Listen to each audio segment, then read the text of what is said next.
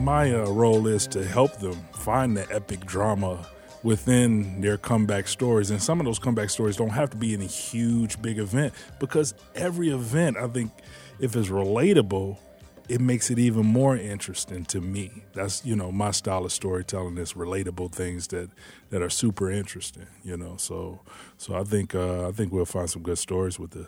Is it easy for you to work with? I mean, I'm trying to think about, if you're sitting down with somebody and they're kind of telling you, who, what, when, where, why, these details. Mm-hmm. How do you get them to understand that what maybe would be most relatable to those who haven't started a business before or haven't been an entrepreneur, haven't had that kind of stakes? Well, it's not a pitch deck. You know what I'm saying? It's not them pitching their business to audience of investors, although it may be some in the audience, who knows. But the point is to get the story across. So for me, we're going to talk about the story, like how did they start? What is their motivations? Those things that are inside of them that want to grow this business or do things for their customers. So I'm gonna get to that more so than just the benefits of their business and those things. And I think that's more compelling as a story. And I just ask a lot of questions and I share a lot of stories. I think you learn to do storytelling by listening to stories and sharing stories back and forth amongst one another. So that's how I get to stories.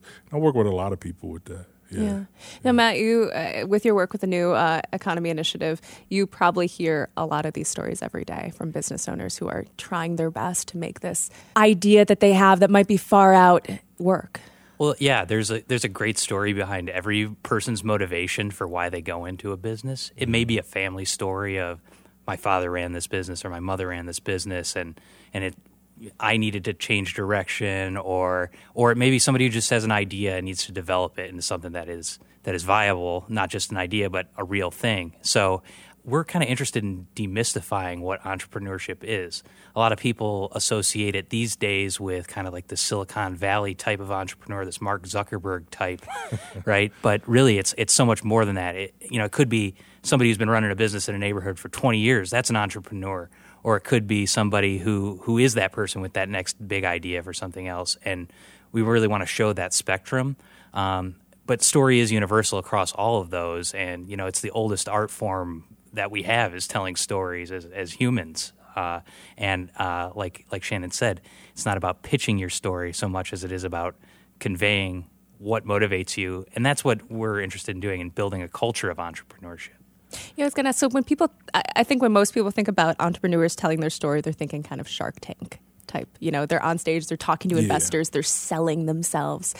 Why start this event if it's not for them to find investors in their businesses or new clients, new customers? Well, what we're really interested in doing is showing people that entrepreneurs are all kinds of people. And if you have an idea, you can actually do something to make it happen, because entrepreneurs are regular people. They're not just people who can sell. That is something that some people need to develop, a skill that they need to develop. But also it's about demystifying what an entrepreneur is. So anyone can be an entrepreneur. It's not some magical thing. And I think the comeback theme is inspiring. I know even for myself, when I see stories of people who've been through challenges and still come back and continue to do what it is that they plan to do, or changing and getting to the goal that they want to get to. Those things are inspiring for me when I hear those stories.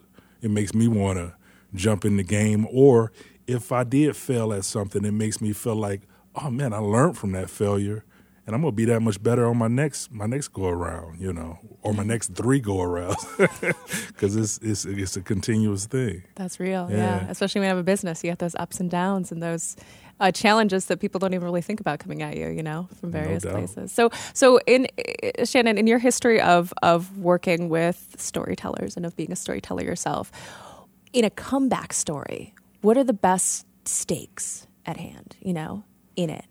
Well, I think the stakes are the goal that you have. In that goal, you'll see can change sometimes, depending on what the circumstances are and the things that you're confronted with.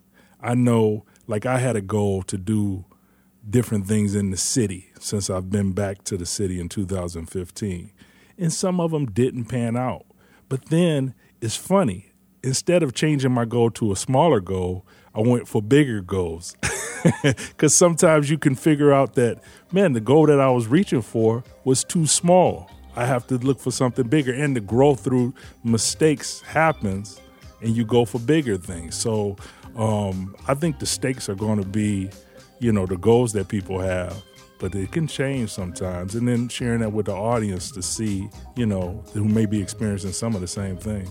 People who want to participate in this Startup Storytellers event, they'll have until Friday, February 15th, that's this Friday, to submit their application. What's the application process like? So we have a website, startupstorynight.com, and you just go on there, and there's a form that you can fill out with a short description of your story, and it's as simple as composing a couple of paragraphs and clicking submit. And if you're not interested in sharing your own story, but you want to hear stories at our performance on March 21st at the Marble Bar, you can also RSVP for that event there as well.